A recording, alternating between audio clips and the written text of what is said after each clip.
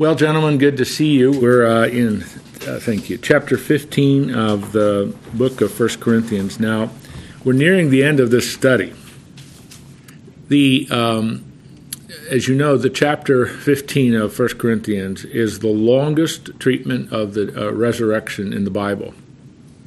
And it is one of the most, I think, important passages in the New Testament. But let me start with a question or two. Now, we have covered some of this, but I want to remind you through these questions of how important this is. We just celebrated death, burial, and resurrection of Jesus this past weekend, as you know. Here's my question. Why is the resurrection so important?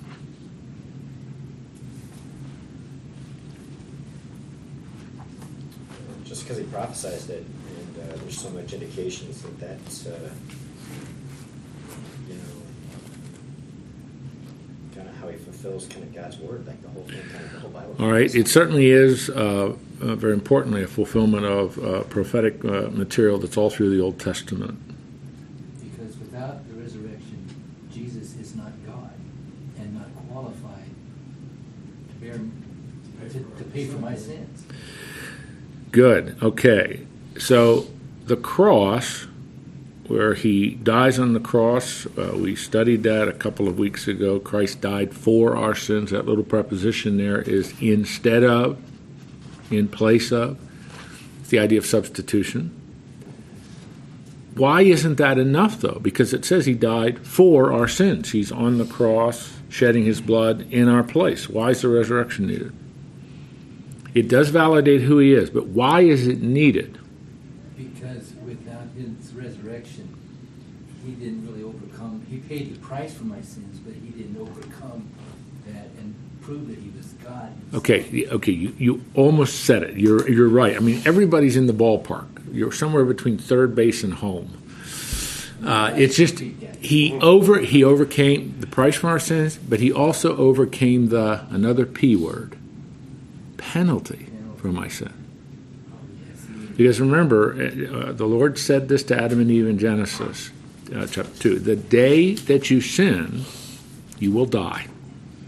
And death has two facets to it. There's spiritual death, which is separation from God, and that's what Adam and Eve tragically experienced.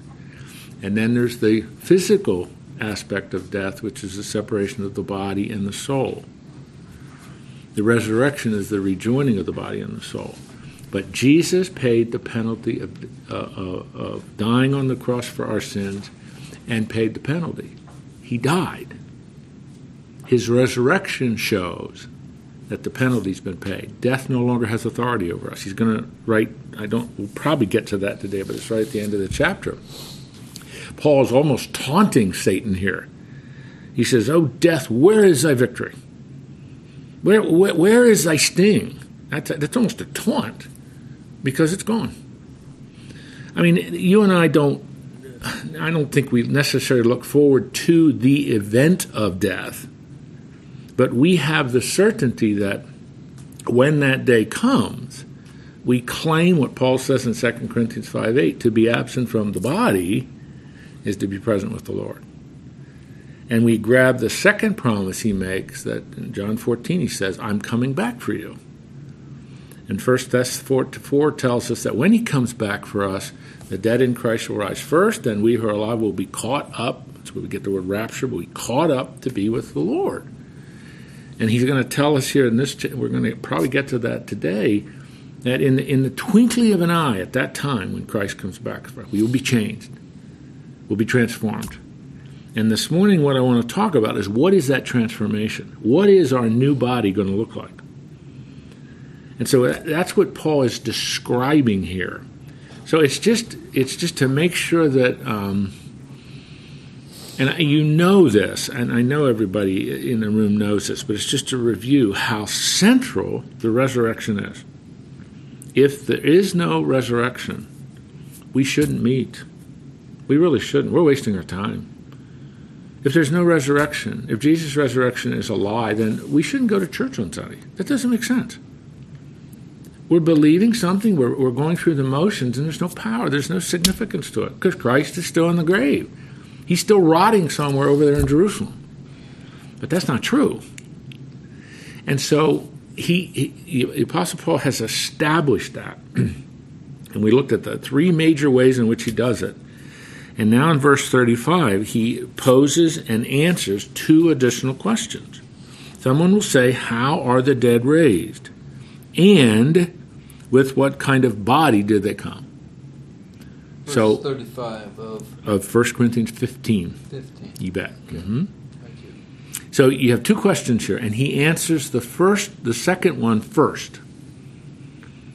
And in your notes, what I did on page 23 of your notes, I just went through and just itemized all the aspects of how he answers this. And it's a very instructive section of Scripture. But so he's now shifting from all of the proofs and the arguments and the evidence, the fulfillment of prophecy and everything that the resurrection brings about in the first 34 verses. Now he asks and answers these two questions. So the first one is, well, what's the nature of the body when it's resurrected? Excuse me, 36, you fool, that which you sow does not come to life unless it dies. And that which you sow, you do not sow the body which is to be, but a bare grain, perhaps of wheat or something else.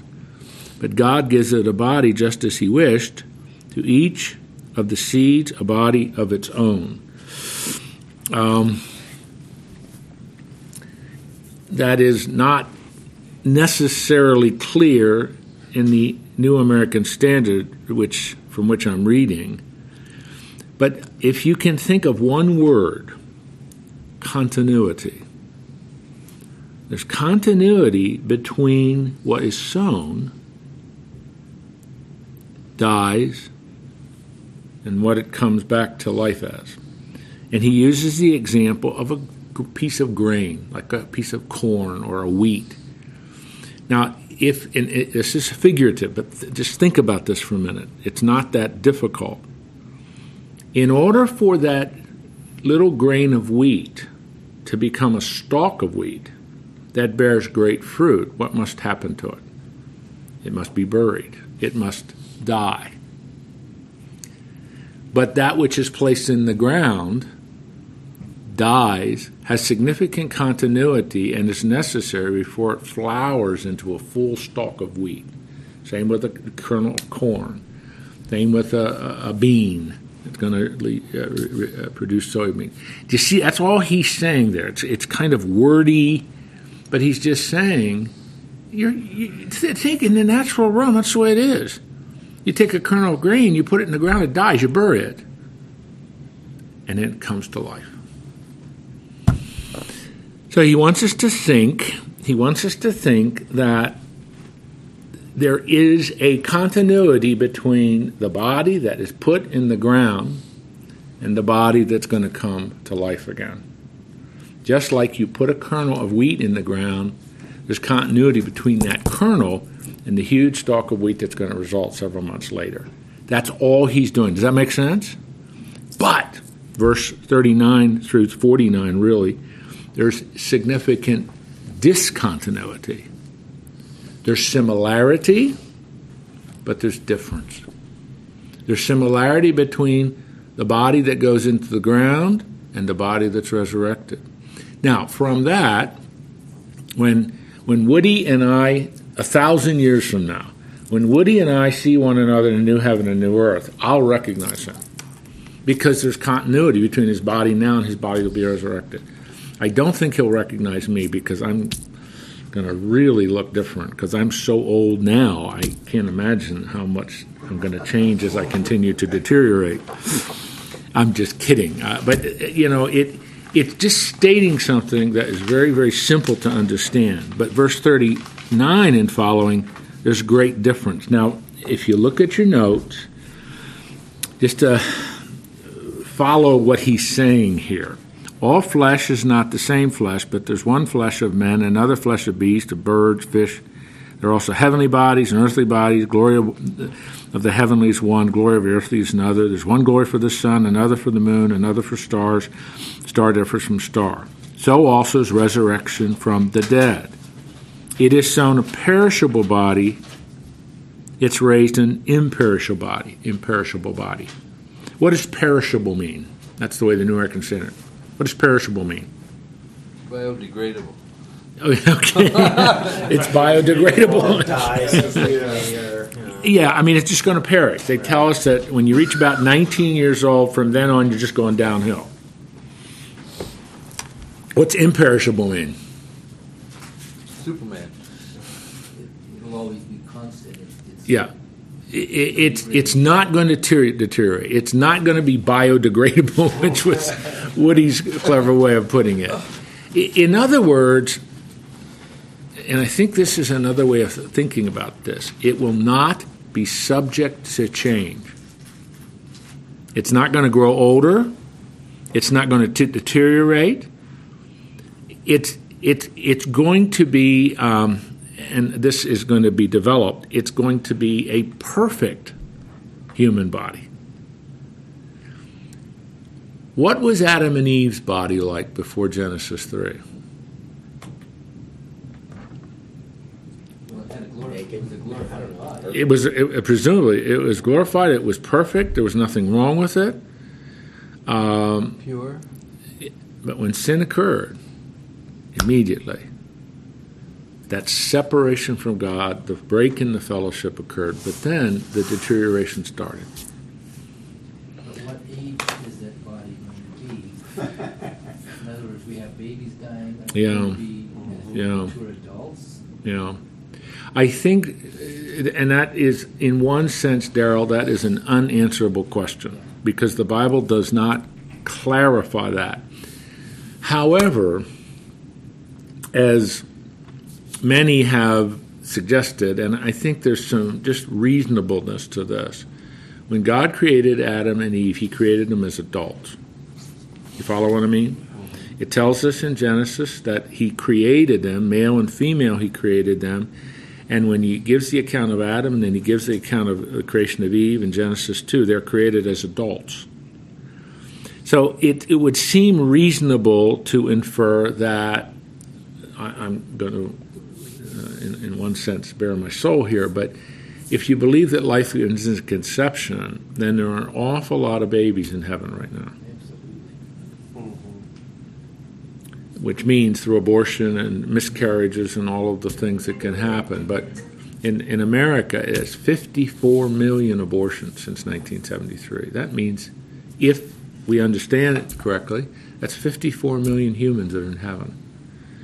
And so it would seem that they will be in heaven as adults in the new kingdom, in the resurrected body. And that's an inference, but that seems reasonable to me because, again, how did God create Adam and Eve? He didn't create them as an embryo. He created them as an adult, as a functioning adult, if that makes sense, to see it that way. And it's just, it's an amazing thought because all of us, I mean, I'm pretty close to being the oldest, if not the oldest in the room. And, you know, I've lived the biggest part of my life, and I'm starting to feel, just being almost 67 years old, my knee aches. If I'm out working in the yard like I was a little bit this weekend, you know, I feel it. And I used to never feel it. Why? Because my body is perishable. And the older we get, the more we sense that. The Bible says your resurrected body will be imperishable. And I also, this doesn't have anything to do with this chapter, but I also think we're going to be extremely busy serving the Lord in the kingdom and in the new heaven, new earth. We're going to be very active. But we'll never get tired. We're not going to get weary. There are no tears in heaven. There's no pain. My father, who's 89, not in real good health, but he loves Tennessee Ernie Ford. Do any of you know who he is? Okay. Huh? Tennessee Ernie Ford. I know Dave. He's a real old singer. I mean, he's kind of a gospel kind of singer of many years ago. He used to sing a song, "No Tears in Heaven," one of my dad's favorite songs.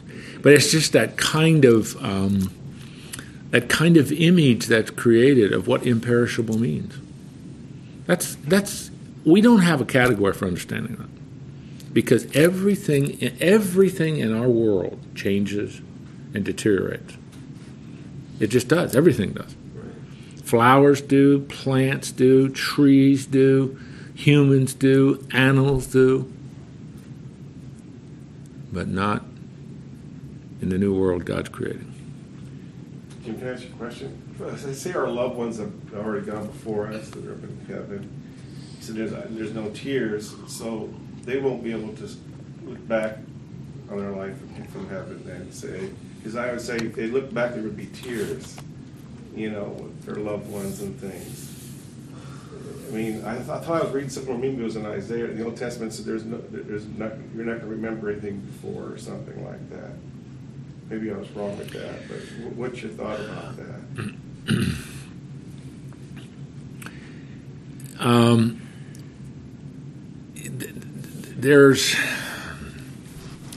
I think that I'm trying to not make this a really long bunny trail. Yeah. I think we should understand that to a certain extent in kind of a continuum, or like in stages. Let me explain what I mean. First of all, remember that if you have loved ones who died in Christ, they're in heaven with the Lord Jesus and everyone else as a soul, waiting for the Lord Jesus to come back. The Bible does speak, 2 Corinthians 5:10 is probably the best place to start thinking about that there's going to be a time when we all stand as believers before the judgment seat of Jesus, not for salvation, that's settled. And it would seem then that as a part of there is still memory. I mean, there's memory of what the past was like, because that's Jesus is evaluating how we lived for him after we put our faith in him. So memory is still there, it seems. But then in the resurrected, glorified body, and in the kingdom of Christ, and in the new heaven and new earth, which will follow that, it does seem as if memory of the past is not going to be a part of that. So, I mean, I can't explain exactly what that's going to mean and how God's going to do that. But it seems contrary to everything we understand that we're going to be remembering all of the things of our past life where we failed the Lord, or we did this or that, or whatever it was. That doesn't seem consistent with the way the descriptions are laid out in Scripture. So I don't know if once the Bema seat is over, memory of the past is taken care of. God erases that digital file on our mind. I just don't know. We're in an area we draw some inferences based on what we do know to answer a question like that. The Bible does not specifically say God will delete all memory of past failures.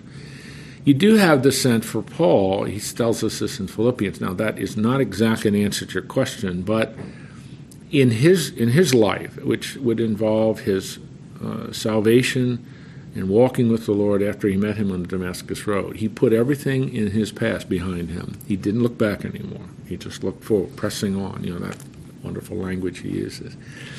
So that's a very long answer to your question, but I think it's about the only way in which we can approach a question like that, it seems to me. Second is in the middle of verse 43, it is sown in weakness, but raised in power. Again, he's using the image of you take a grain, put it in the ground, it needs to die, and so on. So it's sown in weakness. Well, it is, my goodness. There's no greater evidence of weakness than death and all the causes of it, but it's raised in power. You can see the contrast that he's setting up. Next is in verse 44, it's sown a natural body, it's raised a spiritual body. If there's a natural body, there's also a spiritual body. And what does that mean? Well, he explains it. Now listen as he explains it. So it is written, the first man, Adam, became a living soul. The last Adam became a life-giving spirit. However, the spiritual is not first, but the natural, then the spiritual. The first man is from earth, the second man is from heaven. And so what is he saying there? When he uses the word natural body and contrasts it with spiritual body, what he means by that is a supernatural body. Spiritual body doesn't mean we're just some ethereal spirit. Do you know what I mean by that? There will be a physical dimension to who we are. Or, as this is a very unusual way to put it, but we are and will be a soul-body unit, or soul/spirit body unit, however you think about that. So that's a supernatural entity to it. Because natural, whenever that word natural is used in the Scriptures, it always means a body that will sin. In 1 Corinthians chapter 2, verse, I believe it is verse 14, Paul talks of the natural man, the man who doesn't have the Spirit, the man who is condemned to sin. That's what he means. It's a natural body. It will sin, but it's raised a spiritual body, a supernatural body. It will not sin. And he connects that with Adam. The first man sinned. The second Adam is the life-giving spirit. Life-giving spirit. What kind of life? The spiritual life that is supernatural. And so it's an explanation of natural versus supernatural. And supernatural, not in the sense that we become God, that's not what it means, but no longer subject to all of the forces and powers of being a natural man, which again in the New Testament means a human being who will sin. It would be natural to sin. That's right, where it's natural to sin. That's right. That's right. That's part of who we are. But in heaven, well, I shouldn't say in heaven because we will populate the new heaven and the new earth. But in the coming kingdom of Christ and the new heaven, new earth that follows, we will not be capable of sinning. I can't imagine that, can you? That's an unimaginable thought to me. To live now, I daily, as all of you do, I daily struggle with my thought life, my emotions, my attitudes, my actions. When I get my new body, that won't be there anymore. No more evil thoughts, no more temptations, no more motivation checks, no more attitude checks, no more behavioral checks. We just have no category for thinking about that. But that's what he's trying to use human language to describe what this new body is going to look like. And it's just, it's so awesome. It gets back to something he said earlier in this book in chapter 10. Eye has not seen, ears not heard, nor the mind of man has not conceived all that God has prepared for those who love him. What's going to be wild is during the millennial period, we'll have that glorified body, but we'll be living amongst other people with natural physical bodies. Yeah. They will be tempted, right? Yeah, because... And they'll be tempted, but we won't be. Yeah. That's going to be so beautiful. Yeah, it's going to be another unusual aspect of the coming kingdom as well. You're right. So he says finally then that the body that goes into the grave is earthly, but the one that we will get in the new heaven, or when Christ comes back for the kingdom and then populating new heaven, new earth, is heavenly. So also those who are heavenly. And just as we have borne the image of the earthly, we shall also bear the image of the heavenly. And think about that for a minute. Again, why he chooses to use some of these phrases, I don't know. I wish sometimes the Holy Spirit would have tapped him on the shoulder and said, make this a little simpler. But the Spirit inspired this.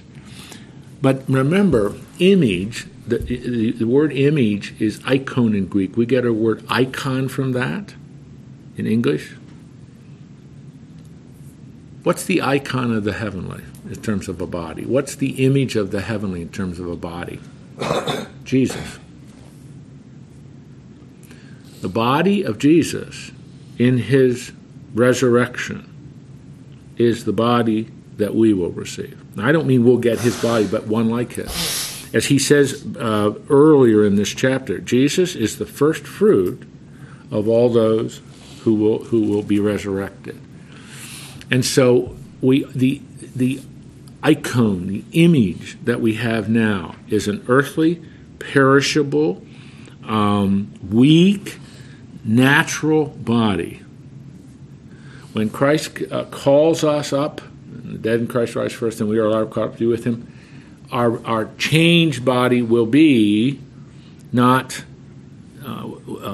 weak, but it'll be glorified. It'll be in power. It'll be supernatural, and it will have the image of the heavenly.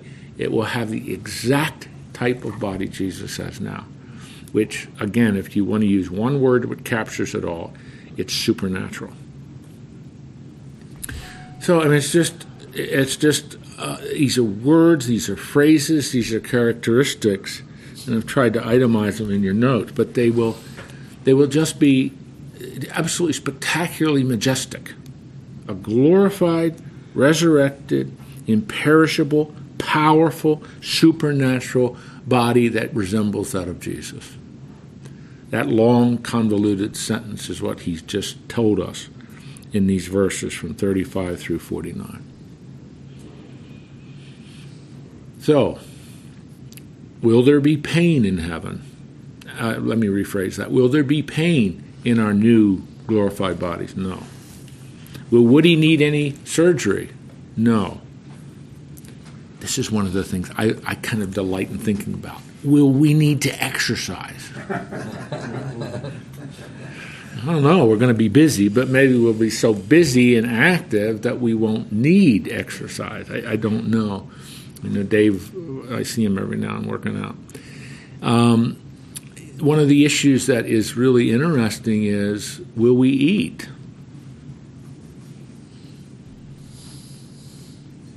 Apparently, yes. Did Jesus eat in his resurrected body? There are two accounts where he ate something. He was preparing a meal. Will we have coffee? Which is a very relevant question. I mean, it's one of those, I don't know if you've ever, I'm going a little bit beyond the text here, but Randy Alcorn, who's one of my favorite writers, Randy Alcorn several years ago wrote a book called Heaven. My wife and I read that together about almost 3 years ago now.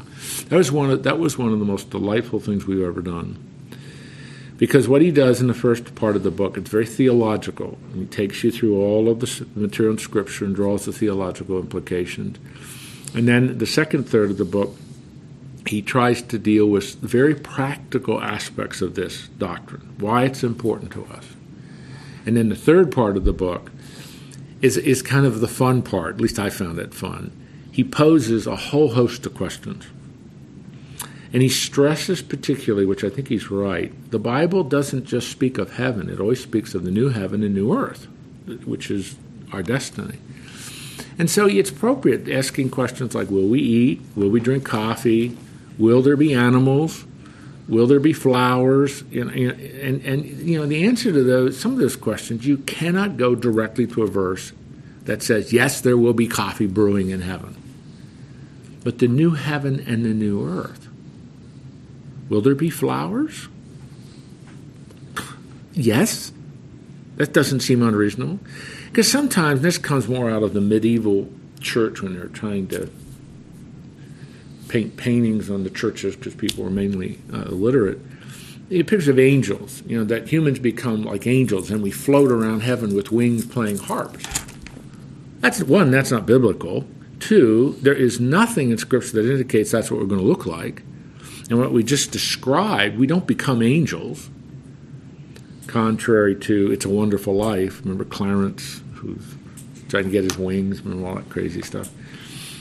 But instead, we're going to be populating after the millennial kingdom of Christ, and as in the words of this chapter, Christ delivers the kingdom up to his Father, new heaven and new earth begins.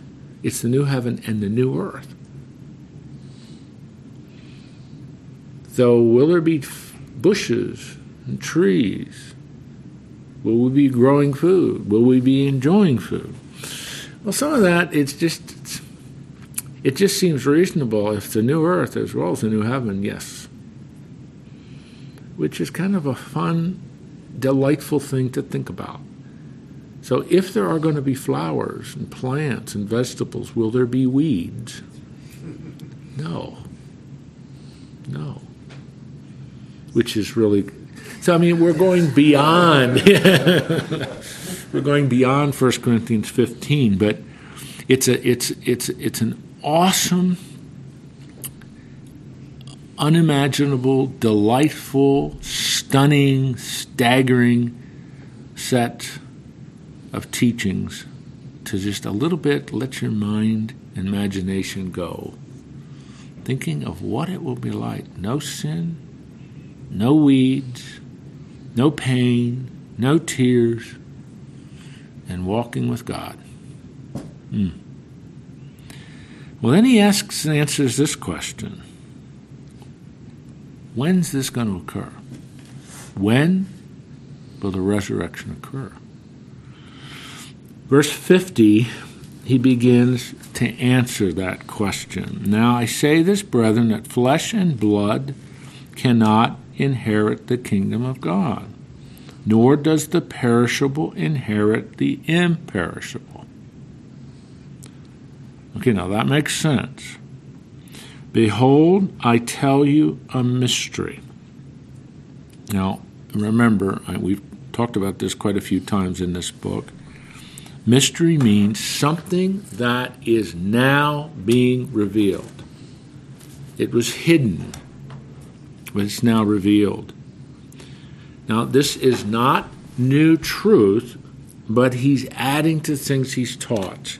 We shall not all sleep, but we shall be changed in a moment, in the twinkling of an eye, at the last trumpet. For the trumpet will sound, and the dead in Christ will be raised, imperishable. Takes you back to verse 42. And this mortal must put on immortality. Meaning, the glorified, resurrected body is immortal. It will never die. It will never perish. Now, I want you to turn over for a moment with me to 1 Thessalonians. You just go right in your Bible and just keep turning till you get to 1 Thessalonians chapter 4. Because the parallel passage to verse 51 and 52 is 1 Thessalonians chapter 4.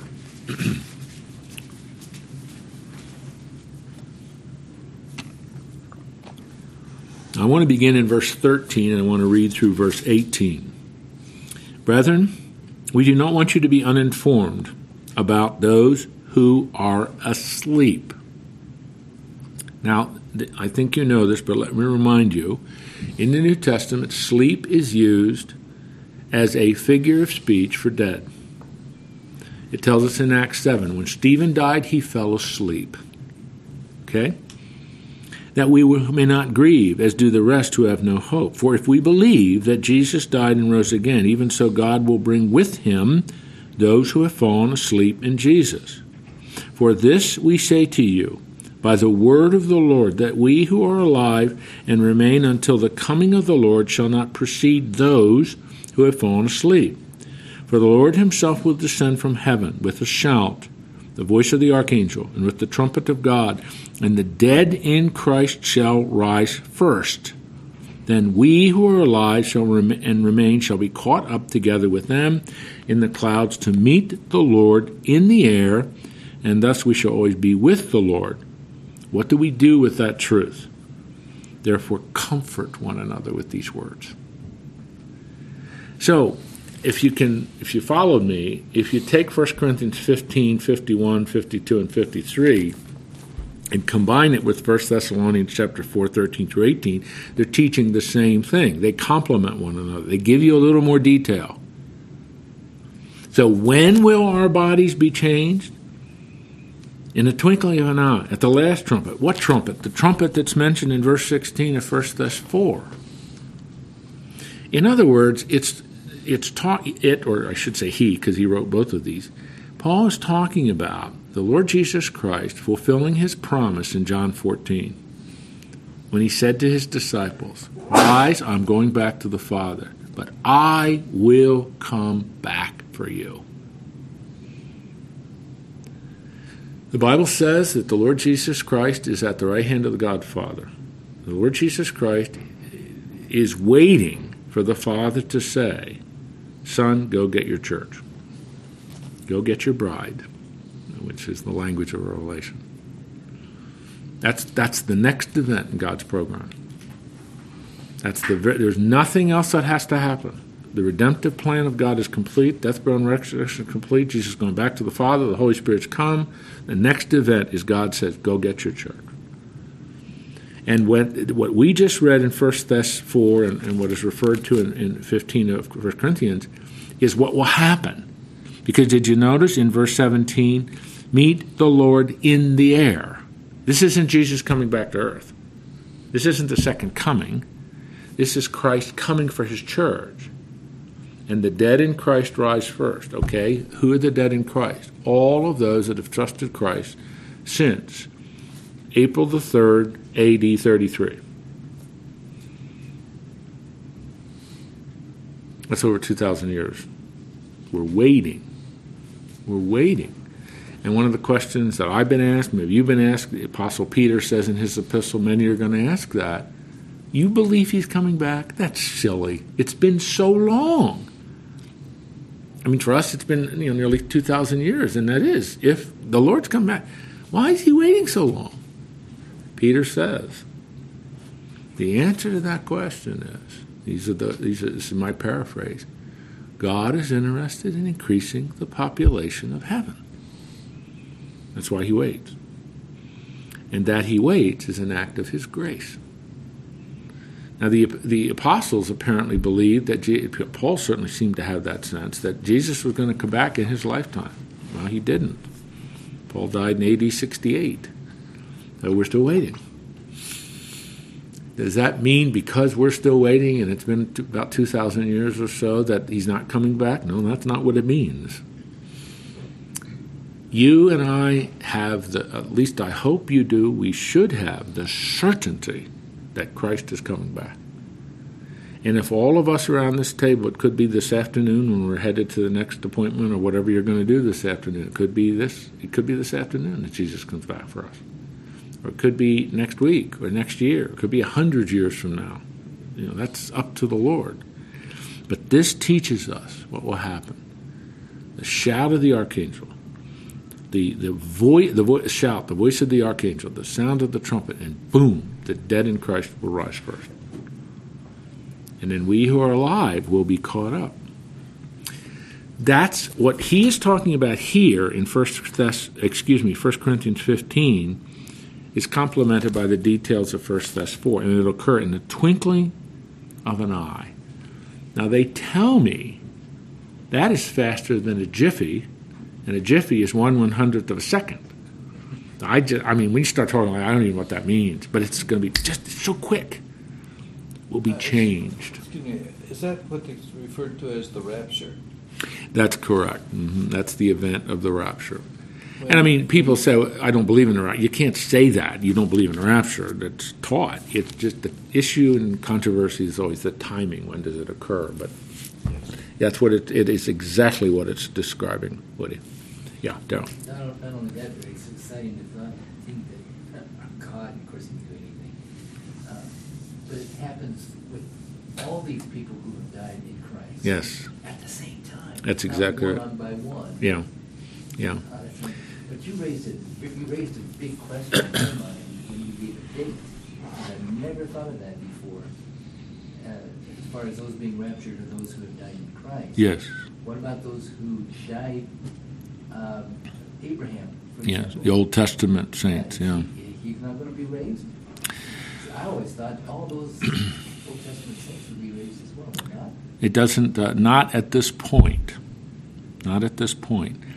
Because it's very, First Thess is very specific, in Christ, those who have died in Christ. Abraham didn't die in Christ.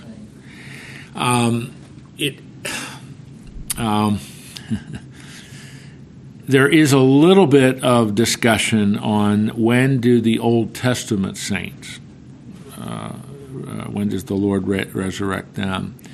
The discussion is usually, does he resurrect them at the beginning of the millennial kingdom or at the end of the millennial kingdom?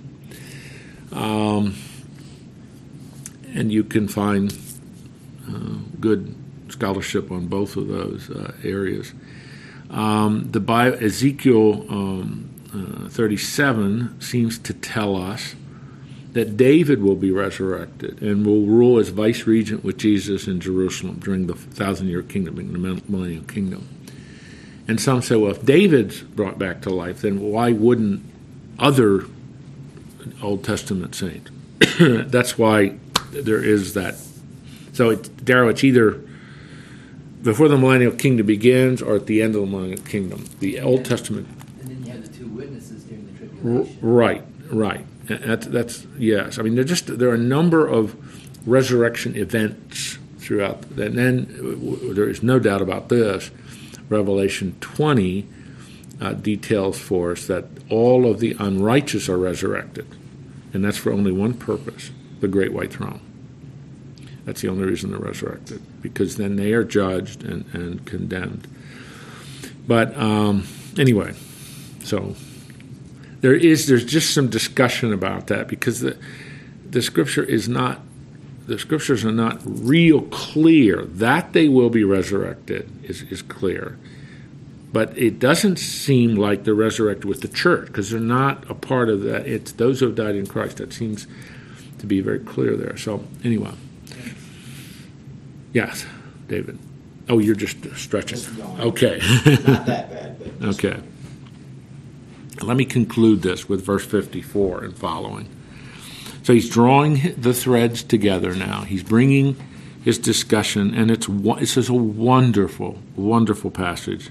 Verse 54, but when this perishable will have put on the imperishable, mortal will put on the immortality, then will come about what the saying that is written, this is from Isaiah 25, death is swallowed up in victory.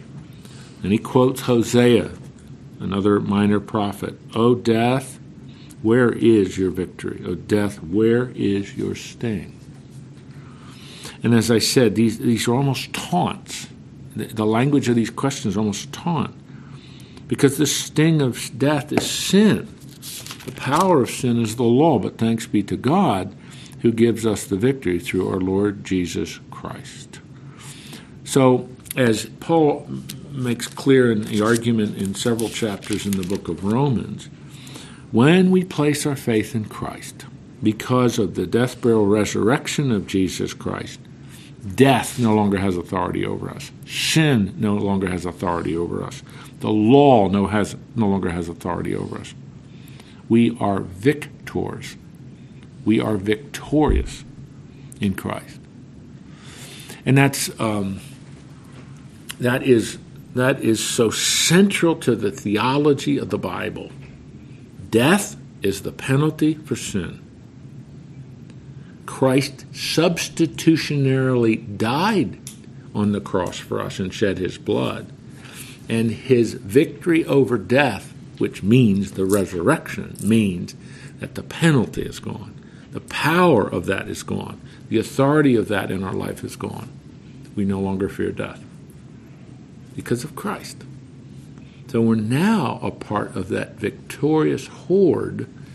That's maybe not the best way to put it. The victorious number of people that he is going to take to heaven with him.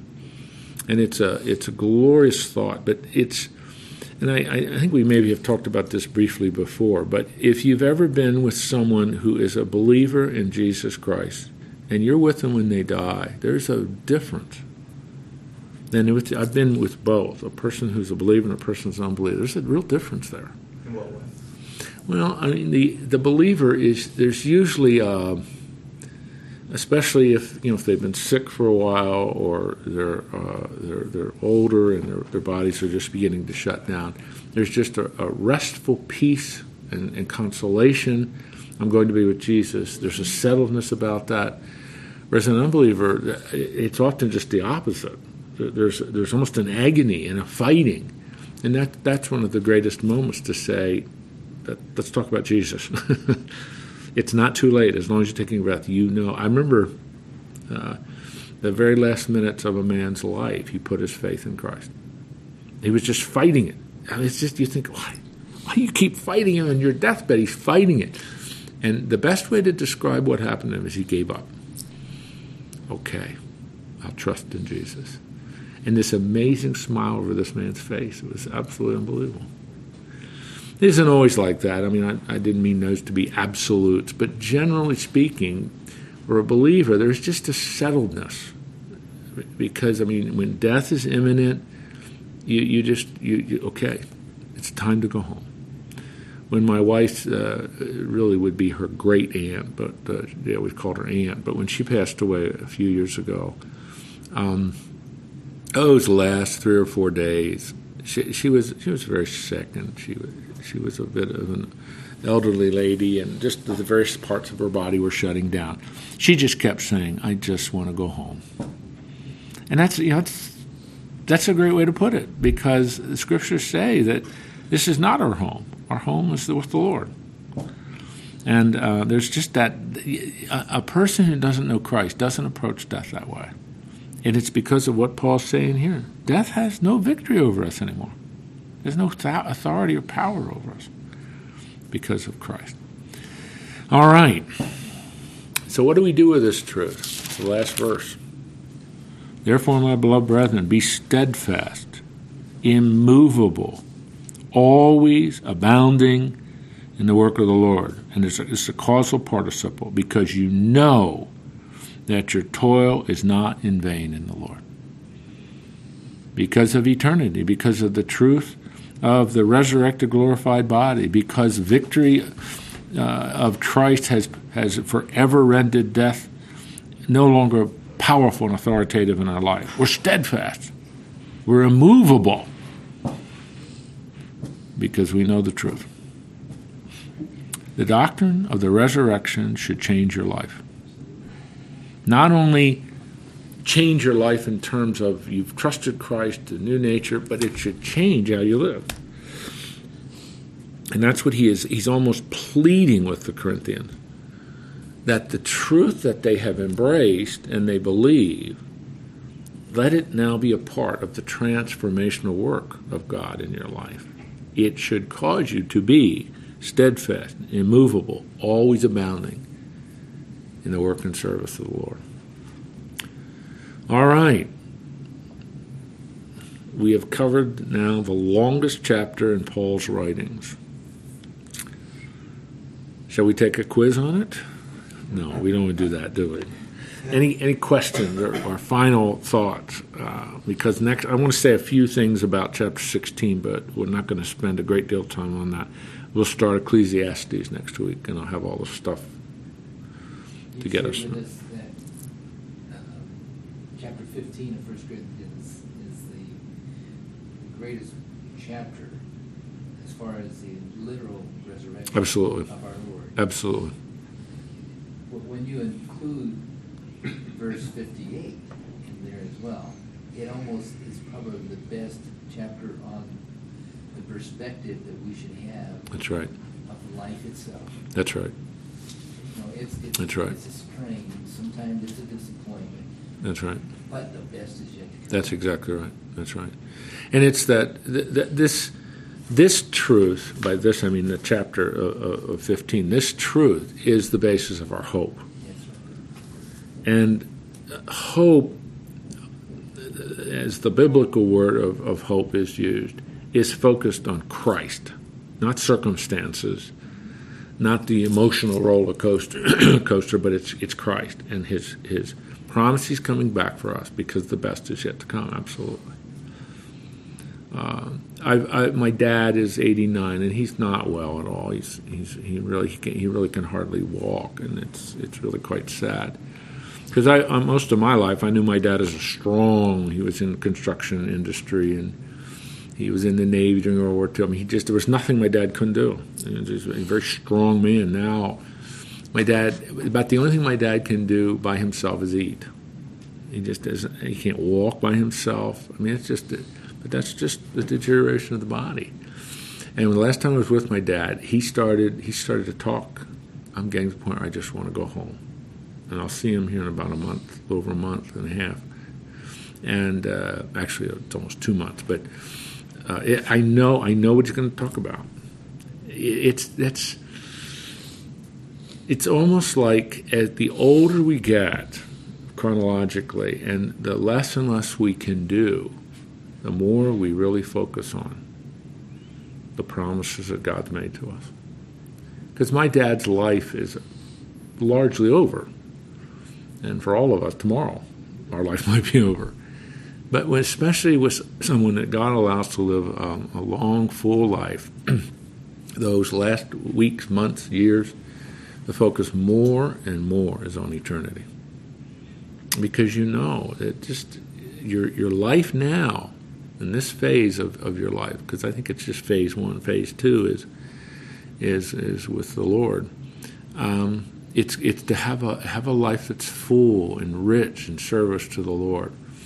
But as that phase is coming to an end, you start really, really looking forward to the next phase. That's my dad. That's where my dad is.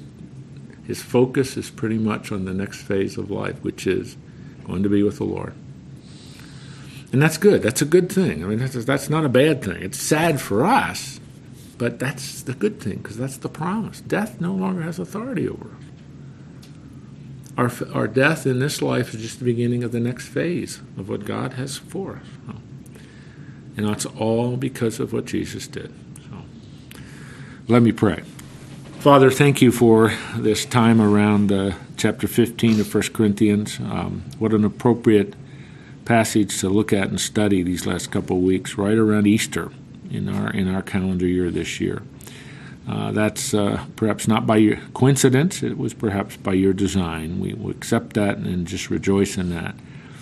The resurrection of Jesus Christ and the promised resurrection of all of us who have put our faith in him, and all of those throughout the world and through all of human history the last 2,000 years that have put their faith in Christ. This chapter is a chapter of encouragement, a chapter of comfort, a chapter of grand truth, doctrinal certainty, but perhaps more than anything else, it gives us hope. I think it was Darrow who said, it teaches us that the best is yet to come. Our life on this earth is rich, it's important, it's a gift. We've come into a relationship with you, but it's only phase 1 of our life.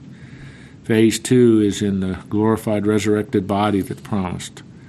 And as we populate the kingdom of Christ and in a new heaven and new earth, things that are so difficult for us to even grasp or imagine, that's part of the promise of what you've made to us. So, Father, we trust you with this. You've made a lot of promises to us. We believe you're going to keep them. That's what gives us the certainty and the hope to keep going. Help these men in all they do and say to really represent you well. We're grateful for each one. We're thankful that Woody is able to be back with us. Lord, just take care of him, watch over him each day, help to continue to rebuild his strength. And we're grateful for the richness of fellowship with and joy with one another, and especially, again, that Woody's able to join us. So we commit him to you and continue to just lift him up to you. For the rest of us and what we do the rest of this day and this week, enable us, dear Lord. Enable us to represent you well. We ask this in the name of Jesus. Amen. See you next week.